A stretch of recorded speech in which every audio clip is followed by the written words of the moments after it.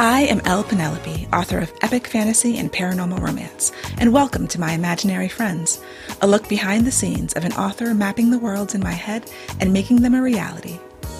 Hello friends, today is Friday, April 10th, 2020, and this is episode 63 of my Imaginary Friends. I'm Leslie. So this week's best thing.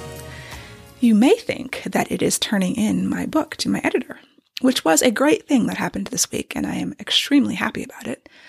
But in reality, the thing that brought me the most joy this week was the original cast of Hamilton singing Alexander Hamilton, the first song, on John Krasinski's web show, Some Good News. If you have not seen it, or if you just want to watch it again, which I highly recommend, I'll link to it in the show notes. Of course, I think it requires that you are a Hamilton fan, of which I am a huge fan. I briefly told the story on Twitter that, I saw Hamilton for the first time in 2015 when I was at RWA. And since the theater is actually right next to the hotel that they used to have RWA at, my brother had gotten tickets. My brother's the cool hunter of the family. And so it was actually still in previews in July of 2015. I believe it was like the last week of previews. So it had buzz, but it wasn't the juggernaut quite yet. So I went with my brother, and actually in front of us in line outside the theater were John Krasinski, Emily Blunt, Jason Sudeikis, and Olivia Wilde. And they were all friends, obviously. They were out for this date night, I guess. And seeing the original cast on John Krasinski's show kind of just brought that back. And I remember I sat in the theater. We were in like the second row on the left. And it was funny because the audience was so diverse. I mean, I guess every audience in plays in New York are diverse, but we were sitting there. There was a person on my left of indeterminate gender and indeterminate race, young person. And on the other side was this ancient white lady in like jewels and like this elaborate hairdo. And it was just very New York. And I left and I knew it. It was the most amazing piece of art that I had ever seen in my entire life. And this was at least a year and a half before the cast album came out.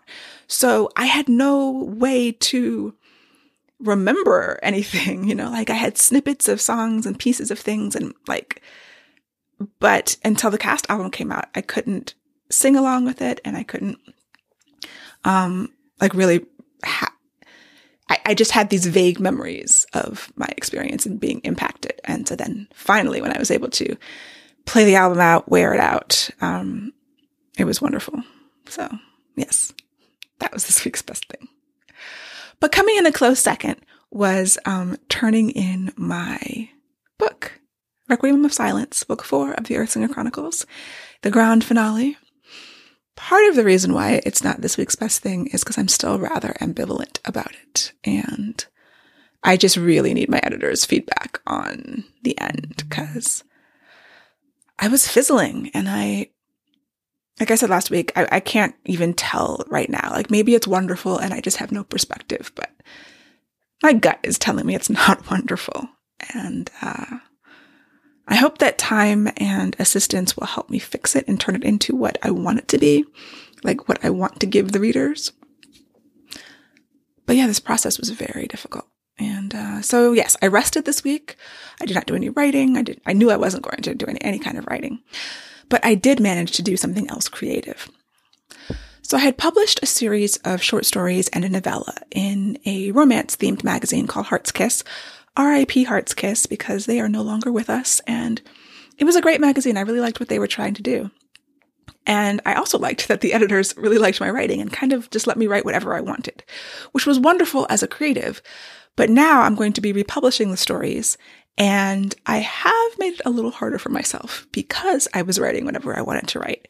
So the series is called The Cupid Guild, and it's a series of contemporary romances that are lightly paranormal. So there's a Cupid character who is a magical being who sort of bumbles around trying to get her charges to fall in love. But there's not really that much paranormal in it. They're mostly contemporary romances, but they're not rom-coms. I think there is some humor there because I do have this character. But they're also they deal with things like parental abuse and the death of a parent and infertility and just real life things. And so it makes it hard to market, I'm not exactly sure how I'm going to position them properly to make sure that people get what they expect from them. And a large part of that is the cover. So, like I said, there's 4 of them. The first 3 are between 9 and 11,500 words. And the last one is 23,000 words. So they're short, and I don't know if they're going to sell well or make any money. So I didn't want to spend hundreds and hundreds of dollars on 4 covers. Initially, I was actually just going to bundle them all together in an anthology and just have one book. And then last week in Mastermind, we talked about it. And Nikisha, my friend, was like, well, why don't you publish them all individually and then at the end bundle them and try to get the algorithm working and all of that. And I was like, well, I guess it wouldn't hurt. I think I will put them in KU initially, in Kindle Unlimited, so that people with the subscription can read them. And then at the end, just have the bundle available. But now that means I need 4 covers / 5 covers for the bundle cover. So I had created a list of cover designers over the course of years when I was originally self-publishing. And so I went through, some of them aren't in business anymore, but I looked through pre-mades just in case. I knew that pre-mades probably aren't going to work because all of my characters are Black.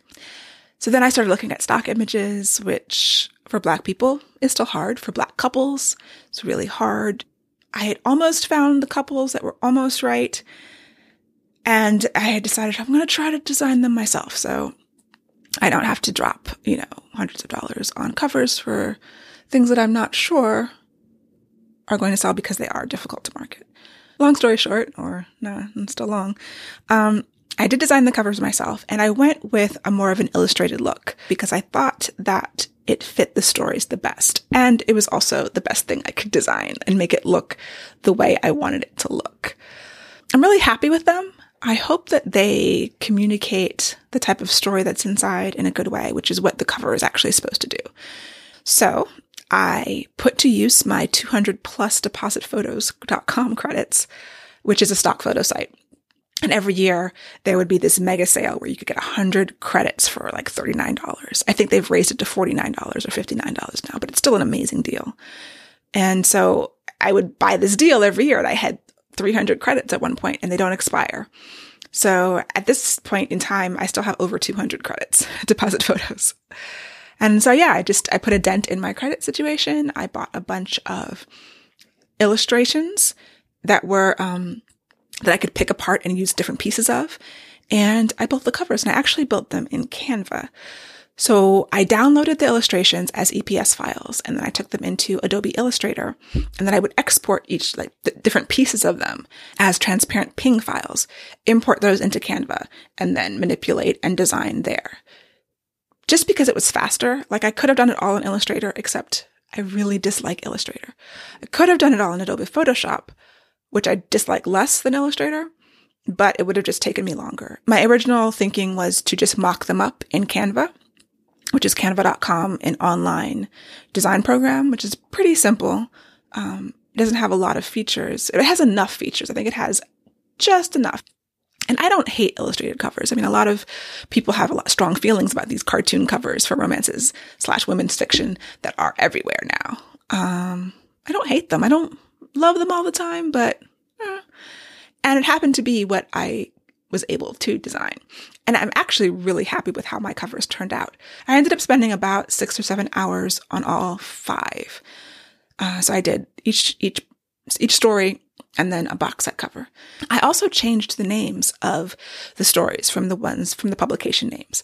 So I honestly hadn't given a ton of thought to the titles the first time around. The stories were titled Before I Go, Before I Fall, Before I Run, and Before I Break. And I thought that if I changed the title, it could communicate a little bit more about the story and the genre and just help the reader know what they're getting. Before I Go doesn't tell you anything. So the new covers are the Cupid Mix-Up, the Cupid Getaway, the Cupid Complication, and the Cupid Fiasco. And I think that lets you know that even if it's not really paranormal, there is this Cupid element to it that I thought was important to communicate. And I think the covers are really adorable. I'm really happy with how they turned out. Canva is a little bit irritating when you have a lot of layers because they don't have an interface to show you the layers. So you just have to click around and like move your mouse until you hover over the border of your component of the image. But it all worked out.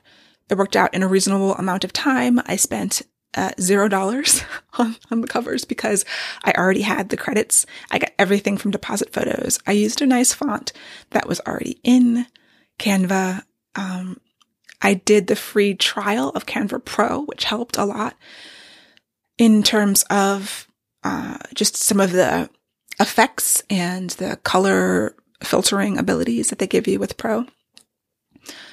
But yeah, I'm happy with them. So I'll link to them, and I'm going to put everything on pre-order and release them maybe every 3 or 4 weeks. I'm still trying to see what the strategy should be.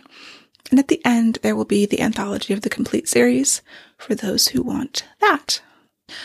So that was my creative endeavor for the week. And I keep looking at these covers. I'm really, really happy with them. I think they turned out good. There's some whimsy to them. But not too much whimsy, I think. I hope. So yeah, the last thing I have to do before I can get these up is to write the book descriptions that will go on the retailers. I have very short versions. I want to just expand it to maybe a paragraph each. And then I will figure out my schedule. So I'm hoping to release the first one before the end of April. And then, like I said, every 3 weeks-ish, maybe? 2-3 weeks? I don't know. We'll see. I do plan to go back to writing next week and looking at this manuscript that I have a draft of that I want to work on and revise and eventually send to my agent. I haven't looked at this manuscript in months, maybe a year or so. So I have to reread it and then apply some sort of methodology to revising it and fixing it. I know the first half is pretty solid and the second half is abominable. So that is on tap for next week. Also, writer ups and downs. Book 3 of Earthsinger Chronicles, Cry of Metal and Bone, received a review in Publishers Weekly. Now, the first 2 books both got starred reviews in that magazine, and which meant they really liked them. Unfortunately, they did not like the 3rd book as much. And so I saw that review, I think the day before I turned in the book. It was like one of the last days as I was working on book 4. And I don't usually read reviews, but I do read trade reviews. And I had been wondering, the first 2 books got stars. Wouldn't it be nice if all 4 books got stars? But that's probably not likely. But it was still like a hope of mine. And it wasn't just a not starred review. It was like, they did not like the book that much. So that definitely brought me down. I sent it to my agent. I sent it to my critique partners and my brother, and they were all very like, oh, I totally disagree. They actually disagreed with some of the substance of the review and had the exact opposite opinion, which is nice to hear. Definitely. But, Publishers Weekly is a big trade magazine, and it's super disappointing that just to get a non-positive review. So yeah, I had to allow that to just sort of sink in, and to have it on a day when I was actually trying to get a lot of writing done was also very difficult because I'm already very angsty about book 4. If people don't like book 3, and for the reasons that this reviewer didn't like it, book 4 is like that on steroids. So there's just no hope there. Like, that's already done. Because I think books 3 and 4 are a little bit different in the series. They're veering less romancy.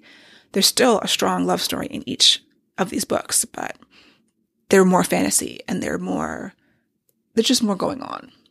And like, bad reviews are part of the gig, which I get, but it's also, we're human beings. And I think it's fine to have a sniffle, eat lots of cookies and cake after you get a bad review, and then put your big girl pants on and keep going, which is what eventually I had to do. But I did give myself the rest of the day, even as I was working and pushing through, to feel bad about it.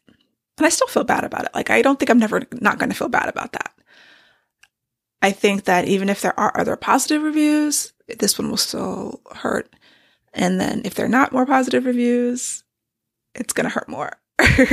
Like, definitely. But my brother went onto Goodreads and because the ARCs have been out. And so he was like, well, there's all these 5-star reviews and there's more positive reviews of this book than negative reviews on Goodreads. So that is really nice. And it's a balance. I mean, I know so clearly that every book is not going to be for everybody. And that's just it, you know?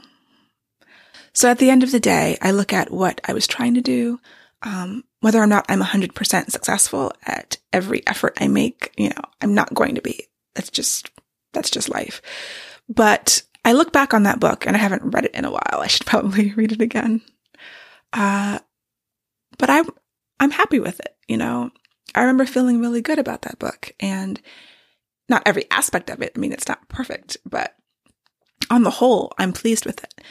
I guess that's all I can do at the end of the day, is just write books that I think are good, that I like, and hopefully other people will. And I know that everybody will not agree. And that's just part of it. So yeah, it still sucks. Not gonna lie. I did manage to read something that I highly recommend. Binding Shadows by Jasmine Silvera is a first book in a new series for her. And it is witches and wolf shifters in Prague, in a world that is run by powerful necromancers who control everything. And it is delightful. I loved it. I gobbled it up. I read it in one sitting, and it just made me happy. So if you are looking for a great paranormal romance / urban fantasy, her writing is fantastic. I've recommended Death's Dancer, which is the first book in her previous series. So this new series is actually like a prequel series to the first series. I definitely recommend checking out Jasmine Silvera.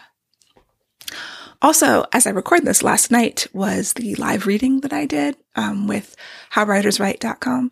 And the replay is up. I'll put the link in the show notes. I read a section from Whispers of Shadow and Flame, book 2, and I had a lot of fun. There were a lot of great questions, and my friend Cerise Rennie Murphy hosted it.